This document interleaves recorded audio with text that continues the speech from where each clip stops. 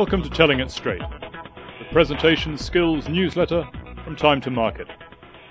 In this show, we'll consider presentation method. Choosing the right method for your presentation. Your choice of presentation method says something about you. How well practiced are you? How well do you know your material? And how well do you know your audience? Your choice of presentation method is influenced by all three.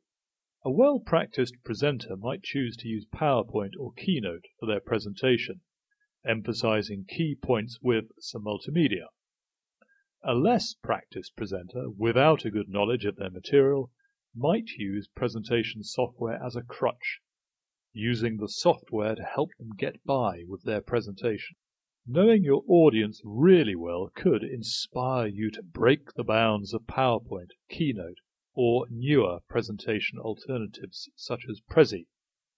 Here, your choice of presentation methods reflects your earlier preparation and your research.